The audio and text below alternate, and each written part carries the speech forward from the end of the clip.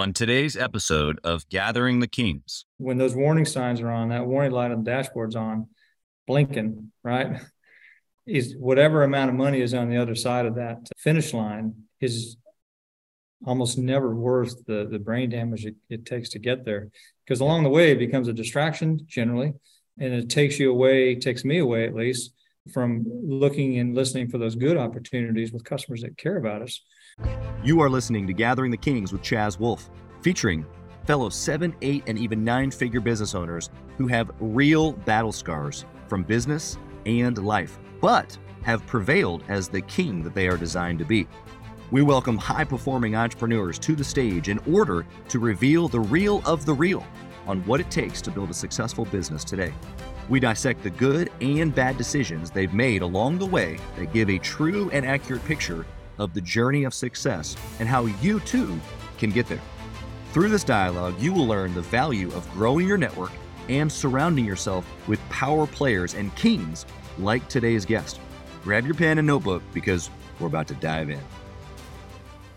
What's up, everybody? I'm Chaz Wolfe, Gathering the Kings podcast. We're back with you today. Barry Wursel here on the King stage. My brother, how you doing?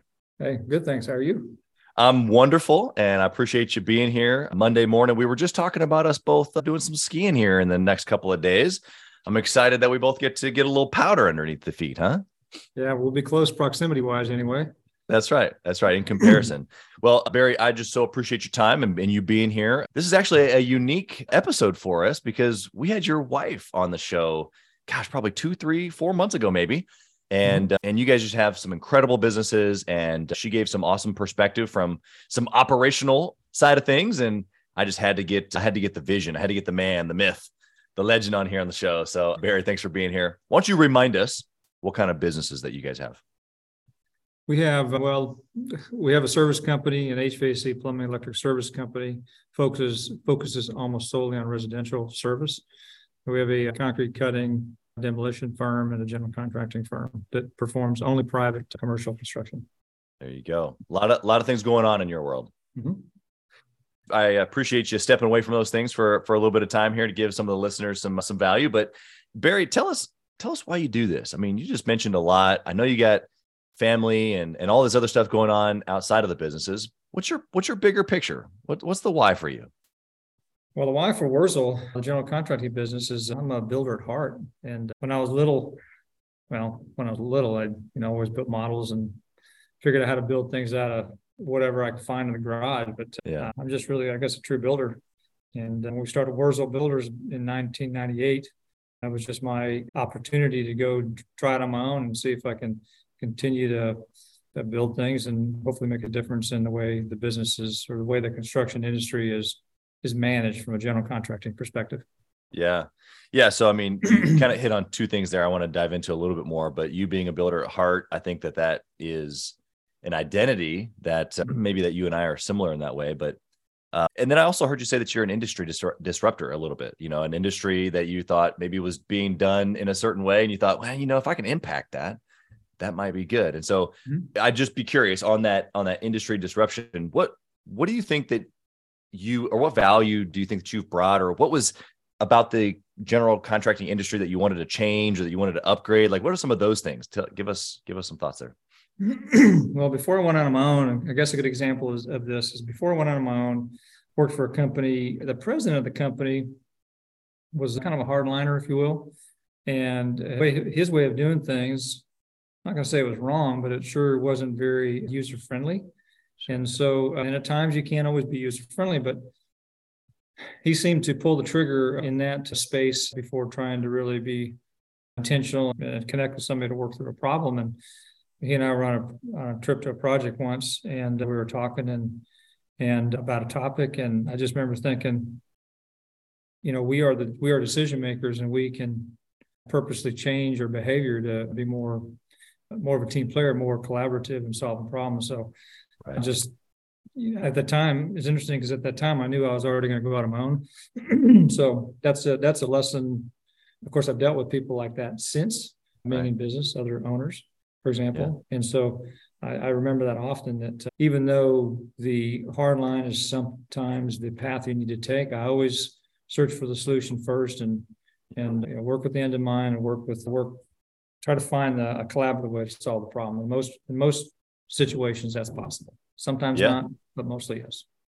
Yeah, I love that perspective because you're right. In I think construction in general, there's a lot of the hard line, but oftentimes just in business doesn't really, I mean, kind of across a lot of industries, there are hard drivers, and that's what makes us successful a lot of times is that we've just pushed hard enough through the ick of business. But I love the language of collaborative problem solving, looking to modify yourself as a leader to be able to be aware of those that you're working with.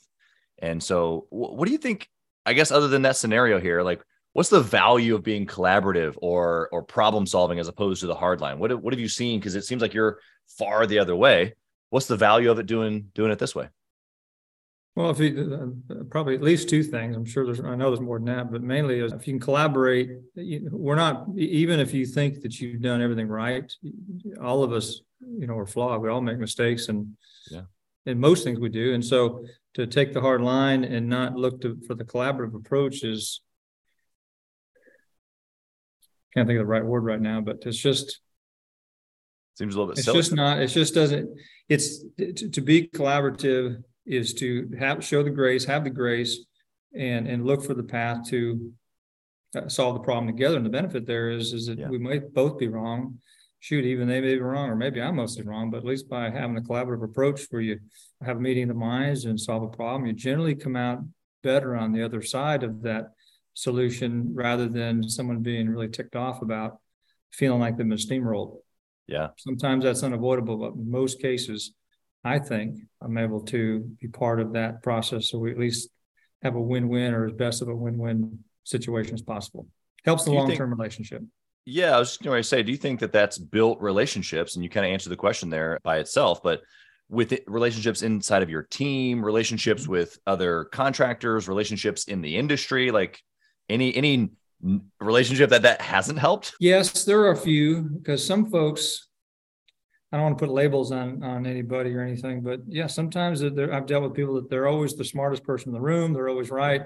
They can't listen to, another perspective. And so it doesn't change the way I approach it. I still try for that path, but sometimes, it just doesn't work. But at least I know that I have tried that approach. And if it doesn't come out great, then it's probably come out better than had I not used that approach. Yeah. And that's really also be an indicator of somebody who you may not want to be in relationship with anymore. Yes. Yeah.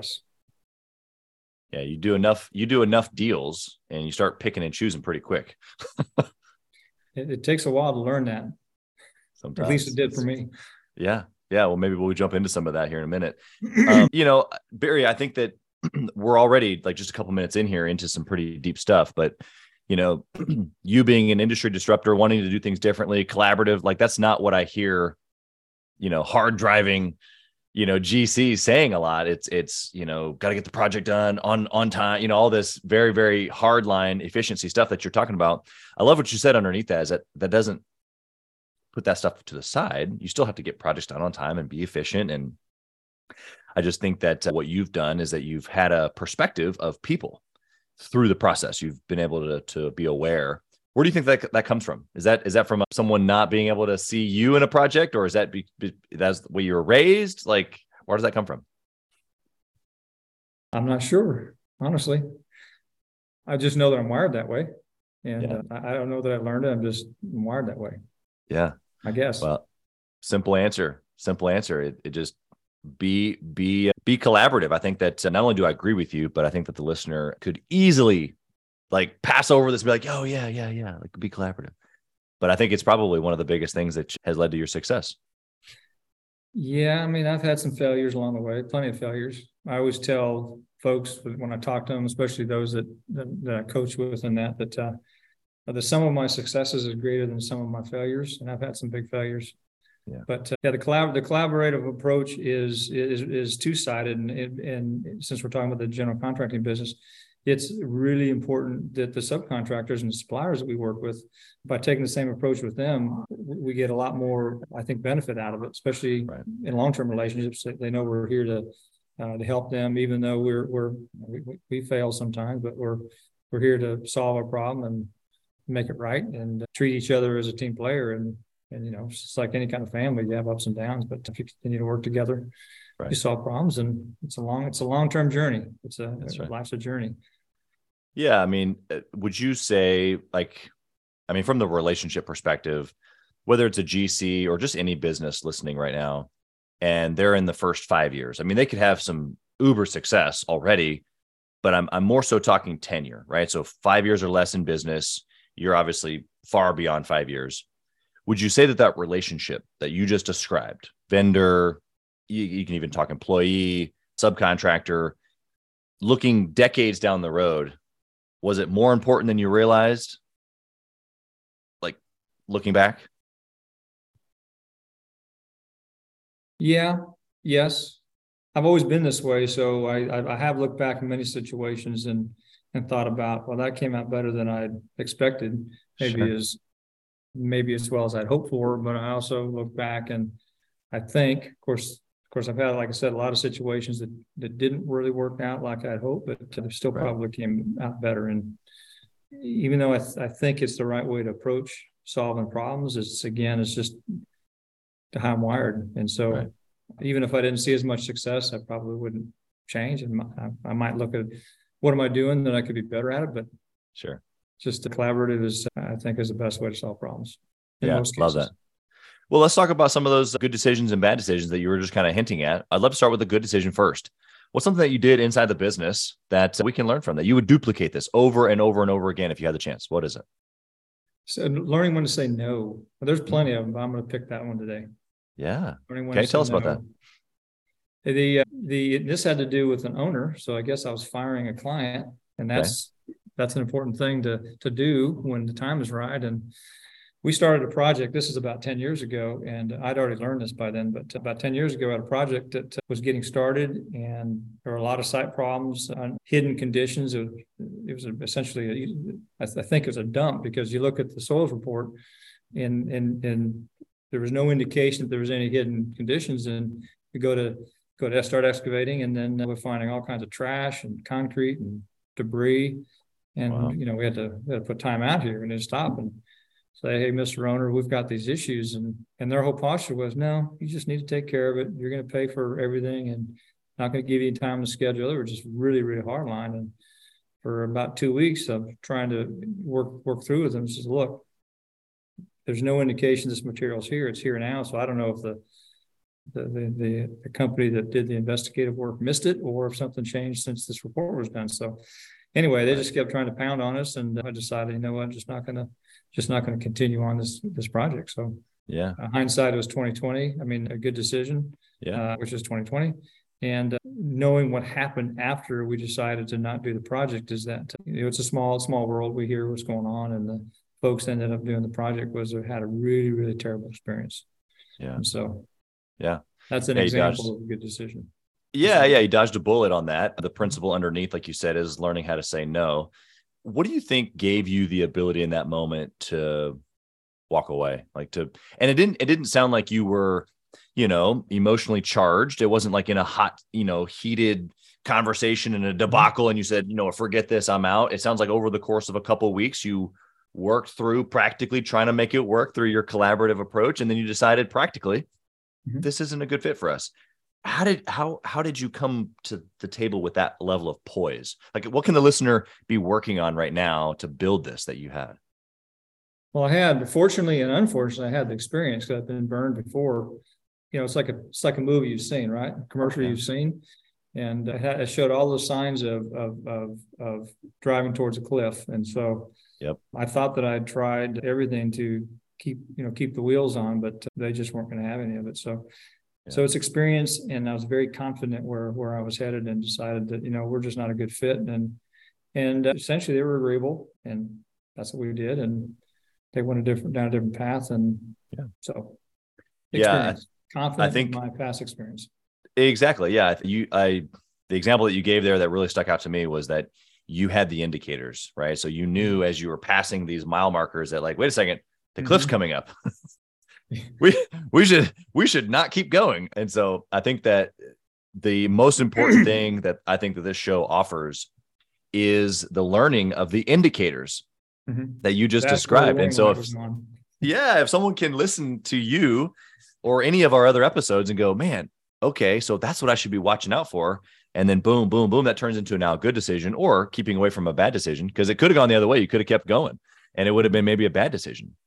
And the thing about it too is that, and I've learned before that, and that decision was really helpful to our subcontractors because we've been involved with projects leading up to that one. And there's been some sense. We've had some bad actor owners that they get near the end of the job and they want to negotiate pennies on the dollar to, release the retainage. Hopefully most of the listeners here are familiar with the general contracting business, but it puts our subcontractors and suppliers in a bad position because they're relying on us as well to help make the good decisions, help protect them. And so, I saw that coming, and there's just going to be a problem all the way around for me and my team, and then all the subs that work with us. Yeah. I think that there's just a lot. I mean, we could probably discuss this ins and outs the entire podcast, as far as how you got there. But a quick takeaway here, a little recap for the listener, is that they should be paying attention to indicators, and specifically in this, the indicators in here, because I can relate. Whether you're dealing with a client that is kind of hardline, like you said, a little bit bullheaded. If you're dealing with somebody that's like uber detailed, like so much so to where it's not just detailed, it's now complaining. It's like unsatisfied completely, always, forever. I mean, those are indicators that you can catch up on, whether it's a construction project or if you're doing, a podcast with somebody. It doesn't matter. They make themselves known, but you just got to know, what you're looking for. And I think that you and I both have given some good indicators here. And oftentimes it's hard to say, you know what, I don't need this, because you're giving up money, you're giving up business, you're giving up, maybe work for your team or for your subcontractors. Speak to that for just a quick second here, Barry. How do you say no to money when, even though maybe it's hard, and you're like, oh, I could figure it out, I'll deal with it, but rather you say no? What gives you the power to do that? I think it gets back to that experience. Money sometimes becomes that shiny thing. You've probably heard chasing the shiny thing is generally problematic. And so we're in business to make money, and we need projects that are profitable so we can keep paying our team. And of course, I like to make some money as well. And so, but when those warning signs are on, that warning light on the dashboard's on, blinking, right, is whatever amount of money is on the other side of that finish line is almost never worth the brain damage it takes to get there, because along the way it becomes a distraction generally, and it takes me away at least from looking and listening for those good opportunities with customers that care about us.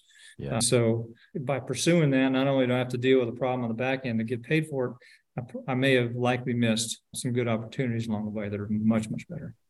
Yeah, a lot of lost opportunity or opportunity cost, as they say, when you're distracted. That's for sure. Barry, what about a bad decision? Something that you did that you would warn us, stay away from this. What can we learn from? Well, there was a time about, I guess we'd been in business 6 or 7 years, and decided that I was going to continue to grow, and I grew too fast and had these aspirations. I'm going to do this, and grew too fast. Had problems. Didn't have a good plan in place to hire. Didn't have a good plan in place with systems and processes to handle the added work. Right. Pretty much you name it. We just weren't prepared, even though I personally felt I could do it, which I could do it, but I had more than people than just me, and we just didn't have the infrastructure in place to handle it. So I started having problems and pulled back, and then since then our growth has been much more steady, always creating and improving systems and processes to help us manage that growth. Yeah. Growing too say fast. I was going to say, obviously the growing too fast piece is, I think a lot of people listening are like, oh, just give it to me, I'll figure it out. Just give me the business, I'll figure it out. And for somebody who hasn't experienced that, like you and I have, and it's not a very good feeling, really. It's not a matter of like, oh, I can figure it out. I can get in there, build a team. Like, it's not like that. It is like drowning is what it is. And it sucks. So speak to the guy right now who hasn't experienced this kick in the face where you lose all teeth in that one kick.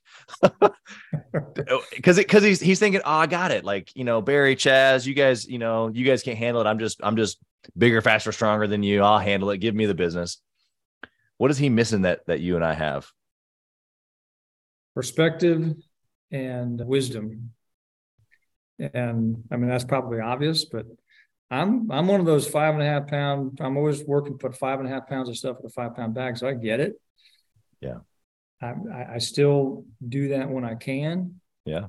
But I'm a lot more careful because of those problems that I had. And even though I think I can, if it were just Barry Wurzel, I could, and it was only me involved and it was a little tiny thing that I can manage, I can probably do it.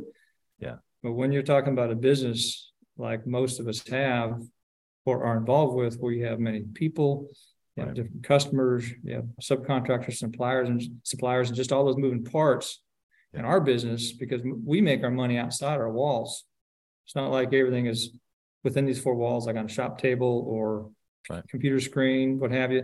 Yeah. We have to rely so heavily on the team that's not within reach, if you will. You got to get in a truck and drive over there generally. Right. Yeah. Of course, this happened also before tools like we have now, like Procore is one of them, probably heard of that, where we have cloud-based systems where if I want to see a project, I just get on the computer and I can click and see pictures. Right. So it might be a little less complicated now, but I think it would be a problem. So need systems and processes, good people, coaching, and you just need systems and processes and folks to help you manage it. That are aligned with you, both morally, ethically. Yeah. They get the mission and vision that we're striving for. And when everything's in alignment, you got all the systems and processes in place, then it's in a place where it could succeed, has the opportunity to succeed. Without it, how do you go back and forth on the got to be prepared, build systems, and be ready to? We don't have anything in place, just jump, we'll figure it out, because you can't just be solely in one camp. It's a little bit of both, right? Like you got to take risks, you got to jump before maybe you're fully ready, but you can't do it so fast, so quick that you have nothing in place. Like, what's that balance? It's you've been there. It's sometimes it's instinctive.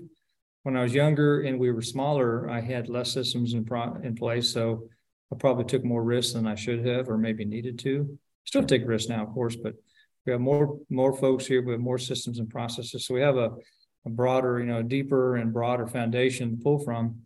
I generally start putting systems, processes, and safeguards in place before I need it, even though it takes some resources, time, and in terms of time and money. Almost every single time, though, it's paid off, because when an opportunity comes, and they usually do, I say, hey, I'm really in a good place to do this because I've already done that to be ready for this, right? Or some derivative of this. So yeah, I think just learning that it's you almost can't ever be too far ahead, right? Get ahead of everything, get ahead of, even if you don't have that thing that you need to be ahead for. Right. Plan the work and work the plan. Yeah, absolutely. I agree with you. And I think that, the opportunity train, as you mentioned, it comes around repeatedly. And oftentimes the bigger you get, it comes around more often. And a lot of times we're saying no to those as well, because maybe it's not the right fit, and goes back to what you said earlier. But the being ready is important. And so let me keep us in the same vein, but I want to flip it on its head here. You've got a guy listening right now who's building a business, and it could be, a small business. He hasn't hit $1 million yet, or he could be even 5 or 10 million on the residential side, or maybe even 10 or 20 on the commercial side. And, they haven't really spent time on the systems. They haven't really spent time on leadership, or, core values, or what, whatever the systems inside of the team are, right? What do you say to that guy who's like, man, Barry, I know you're speaking the truth. I know I need to, but I don't have time. What do you say to that guy? Well, that's the lack of planning is the problem. That's where we usually run into problems. So by not having the time, not making the time, as we learn when we get older, time management is a real conundrum at times. Yeah. You probably heard this saying, we all have we never seem to have as much time, but we all have all the time there is. That's So if you're going to be, if you think you need to do something and you don't have time to do it, then you really got to, in my opinion, you got to back off and figure out, okay, what needs to be given up, so I can plan to do that thing. Because if I don't plan to do that thing, that thing is going to become a problem. Yeah. And especially if it's a customer or someone that's has some real expectations of your performance, you just, like I said, you're going to be beating your head against the wall. It's going to be 9.5 times out of 10, it's going to be a problem. I bet I'd put money on it. Yeah. The big takeaway here for the listener tell me if you want to add anything, Barry, is that not only as you're growing that you've got to build sustainable systems, which includes, you talk about processes and people. So there's hiring, there's team building, there's leadership, there's people training, product training, process training. I mean, there's just stuff that goes into people and hiring. And then of course the actual, SOPs, they're like, okay, step 1, step 2, step 3 for this person, and step 1, step 2, step 3 for this person. And that takes time, money, effort. But you're saying not only do it, but oftentimes if you can just pull back just a little bit, especially if you're growing fast, if you're listening right now and you're growing fast, it's probably an indicator that you should pull back even more. Not necessarily pull back from the growth, but make sure that some of these things are in place. Barry, would you add anything to this? No, I agree with that. It's okay. I will add that it is okay to pull back. Pulling back is not a sign of failure, or a sign that you're going the wrong direction. It actually takes more strength because of the wisdom. Well, if you haven't gained it yet, you will. It really takes more strength and courage to do that, and to get your backyard in order, if you will, to be ready to then, okay, I bumped up against the wall. I'm starting to have some problems here. The warning lights on my dashboard are starting to flash. I'm going to back off to figure out what the problem is here. Let me get some systems in place or fix that thing. And then we'll start to accelerate again. And then almost always you'll be in a much better place. And customers and subcontractors that we're responsible for will react accordingly and be much happier. Yeah. Yeah. They see that over the course of time as a history that you're building with them, whether they recognize it or not. They start realizing that you do things in a certain way. And then, like you said, they'll fall in line with that. I want to move on here, Barry, to our speed round. I want to get you in here to some more practical questions. But my first question is around KPIs. You've got obviously several companies. If you could only pick one thing to track forever and ever, what would that be? Pick one thing to track. Mm-hmm. That's a tough question. I guess cash flow. Yeah. Cash flow and profit. I guess the two are independent. They're tied together, but they're mutually independent, I guess is the right term. Yeah. But track much more than just that, because that sounds like we're just money driven. But you got to have the money stuff in order to pay the bills and keep growing. So that would probably be it. But we track many more than that. Yeah, of course. Is there something else that pops into your brain as far as something else that you're tracking that you wanted to say? Yes, we track quality control. We track progress on the schedule. I mean, a lot of these things are probably what most companies do. Definitely all of them, I'm sure, do as they gain experience. But we have a weekly updating of our tracking process, so I can see numerically how we're doing, both on schedule, how we're doing. In other words, we turn all of our pay applications in on time. So I get a report. That's monthly. I get a report on that, and there gets a number assigned to it, and our bonus program is tied to it for superintendents and PMs, and so I can see that, and I track that over time, so we can see if we're getting better or not. So pay applications, that's also an indicator that we can pay subs on time. So we're getting pay applications submitted to owners, and we're following up, we get paid, and we've got the money there to pay subs timely, which is what they want and need. Right. Quality control, safety, cleanliness of job sites, organization of job sites. I will say there's a long list, but there's about 20 items that we track pretty closely.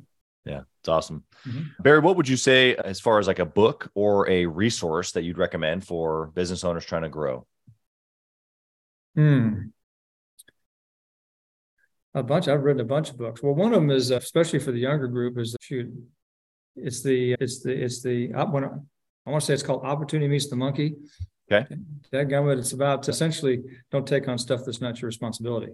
Yeah. It's a real thin book. Monday Morning Leadership is another one. It's a real thin book. I don't know if you're familiar with any of these. It's an easy read. It probably take about an hour. A lot of good messages in that book. I wrote a book called Innovation. I think this is the name of the book. I can send you this list if you like. Sure. But I was about 2 years ago, I read it. It's all about innovation. Okay. Talks about, especially in our industry, it's got a few topics in our industry, which is really interesting. So it kind of helps keep your mind open to a change, and that, you need to always have a finger on the innovation space, right? Especially in our industry, construction doesn't change much. It just doesn't change much, and it's hard that the avenues for innovation are limited. It's not like other areas of the world's operation, but anyway, innovation. But I'll think of a few more. No, that's okay. Those are all great. We'll put them in the show notes as well for the listener, and they can grab those. What do you think about intentionally networking or masterminding with other entrepreneurs? Oh, I think it's absolutely necessary, especially if you have peers you can network with. I mean, my wife, Robert, and I network with subcontractors, suppliers, folks that we don't do business with, folks that really aren't even in our industry. We network with other general contractors. We network with owners. So I will hear something or have a conversation with, could be a supplier of a certain product, and think, oh, wow, I didn't know that was being developed, or that's a good way to do that. And I'll be talking to a developer or an owner and hear of something that I didn't know anything about. And so not only is it a form of education for me, because I like to learn, because there's a ton that I don't know, and I know I don't know what I don't know. Right. And so those relationships not only help bring business and business opportunities, it helps educate. And I'm a firm believer that we need to, well, Rob and I are both a member of BNI, and they have a saying basically paying it forward. Okay. But their actual saying is called giver's gain. And so we need to always be here, not just to learn and to serve ourselves, but also how can we help whoever it is we come in contact with. Maybe we have a referral for them. Maybe we have a name of someone that can solve a problem for them. So it's by doing that, we can always maintain some level of two-way opportunity and two-way helping. Yeah. That's a long answer. No, it's a great answer. Even just to that last point, I find that even inside of our mastermind group, Gathering the Kings, you've got guys that have just passed over that $1, $2, $3 million mark. And we've got a couple of big GCs, but some bigger guys, let's just say it like that. And then you have different things that come out in situations, but a lot of times what you just said is like that give mentality, whether it's the little guy, the $1 million guy giving energy and inspiration and insight of just battle wounds to the guy that's been around for a while, or the guy that's been around for a while saying, hey, here's something that you may not be seeing around the corner.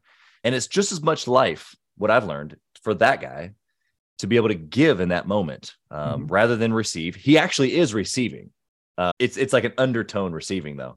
He gets to give from wisdom. He gets to give from experience, just like we get to do right now on the show.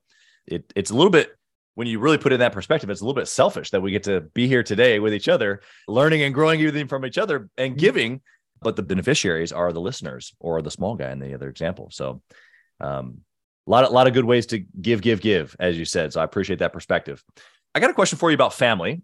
There's this energy around an entrepreneur and being obsessed with his business, but yet he's married and yet he has kids, and like all these things and all these dynamics, and they pull on each other a little bit, or maybe they don't have to, is kind of what I'm like pressing into.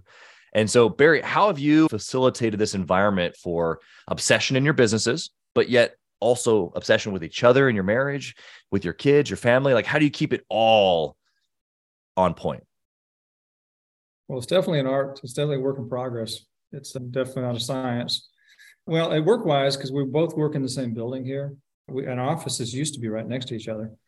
And when we got a chief of staff, which is not a position you don't have in our industry, but she moved down the hallway as soon as we got a chief of staff here on the Wurzel side. So we have our sandboxes, and we know where the edge of the sandbox is. Doesn't mean we don't talk about problems, and doesn't mean I don't know what's happening with the service company, and doesn't mean she doesn't know what's happening with Wurzel, because we do talk at home. talk when we go out on, day supper, whatever. But Yeah. when it comes to decision making, and we stay in our sandbox, we don't and typically if we're venting, the other person will just listen. And I know I will say, would you like an opinion or some feedback? You want me just to listen? And usually it's, no, I just want you to listen. Uh-huh. So, knowing those rules and staying within the sandbox has really been critical, might be too strong a word, but necessary to remain or to keep a balance in work versus home life. Yeah. Yeah. I think that those are great. The language that Julie and I use are lanes. So she's got her lane and I've got mine. And sometimes they cross over, but generally speaking, if I'm trying to go 100 miles an hour and she's trying to go 100 and we're in the same lane, it's like, it doesn't work, So I like the sandbox analogy. We know where the edge is, or we know where the lane kind of begins. Mm-hmm. But if we're going to go fast, we gotta know and trust that the other person has that sandbox under control. There's a lot of dynamics there. Even though maybe you're a little bit more separated than just doing everything together, I still think that there's a lot of benefit there. I got one last question here for you, Barry. You ready? Yes, sir. If you could whisper in the younger Barry's ear, what would you say? Trust your instinct, trust your gut.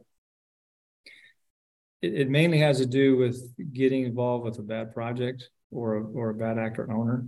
Sure. There's a book I read, just asking about a book, and I can't think of the book right now, but it talked about instinct and how unoften, that's a word, we trust what we're feeling, because something that's just, something doesn't feel right. And if you go against it, then you have a problem. It's like, I should listen to my gut. So listen to my gut and instinct more. Because in my early years of being in business, I wish I did, because I made a lot of mistakes not listening to it. I listen to it more now than I used to. Yeah, it kind of goes back to that fire that burned us, or the cliff, the indicators that we start recognizing the cliff comes up. All those things can teach the intuition or that gut instinct. Sometimes it just is, and you just have that feeling, right? Maybe it's a download from heaven even, but like, we just got to listen to those circumstances sometimes, because I agree with you. I think that those are moments where, and even sometimes I can think of where some of those indicators or some of that gut instinct has come through my wife and I've ignored it and still had a bad time. What were you going to say to that? Well, I was going to say, I forgot to mention that. Yeah, I've always felt that Robin's intuition is better than mine. And so I'll often ask her questions. Hey, what do you think of this? Or I got this thing coming up. What's your thought on that? Had her involved in certain interviews, for example. So because she has a different perspective, I think women in general do than men. Maybe it's just my wife has a better intuition than me. But I do know that it's a blind spot for me, or can be. And so I've got a resource over there, and I'll definitely tap into that. Was it Roosevelt that said, I use all the brains I have and all I can borrow? I think he said that. So true. That's yeah. And why wouldn't you? It would be egotistical not to. Mm-hmm. So, well, Barry, you've been humble. You've been clean as far as like, here's how to do it. Like, you've just been super straightforward with us. I love the humility and just genuine approach, really, is probably the best way to describe you and our interactions with you here today. So I'm just so appreciative. How can the listener find you? So same thing, your GC company, your service company, how can we find you if we want to do business with you? Or if we want to pick your brain as another entrepreneur, how can the listener find you? Probably email me. Okay. You want me to give my email? Yeah, address? You can give it here, and we'll put it in the show notes as well. Okay. Yeah, my email address is barry.wurzel@wurzelbuilders.com. And I definitely can share some things of what I did that were not good. Yeah. And one thing that history does is it repeats itself. Yeah. And a lot of us it's hard to learn from history. And I'm sure I was that way when I was younger too. Like, I can handle that. I got this one. Right. So history has a tendency to repeat itself. So I have some wisdom that I can share to help folks stay out of trouble. Love that. Well, Barry, you've been incredible. Blessings to you and Robin and your teams, your family, all that you're putting your hand to in 2023. Thank you for being here. Blessings to you, Chaz. Thank you so much. Thank you for listening to Gathering the Kings today. I hope that you were able to pull out a few nuggets to go apply into your business right away. More importantly, though, I hope that you're realizing that it takes more to be successful than just being by yourself, doing it all on your own, carrying the weight all by yourself. what I have realized, not only in my own journey from multiple businesses and multiple different industries, and now interviewing literally over 200 or 300 other very successful 7, 8, and 9-figure business owners, is that it's tough to do it alone. And so Gathering the Kings literally exists to bring together successful entrepreneurs. In fact, we are putting together 1,000 kings, specifically who are grateful but not done. We're intentionally assembling kings who fight tooth and nail for their business, family, and communities. And here's what we believe, that in the pursuit of excellence in those areas, that it ignites within us the responsibility to govern power and forge a lasting legacy. So if that relates and resonates with you, and you know that you need people around you, sharp, qualified, other very successful business owners, I want you to go to gatheringthekings.com. I want you to take a look at what we're doing and see if it makes sense for you to be part of our pursuit to 1,000 kings. Talk soon.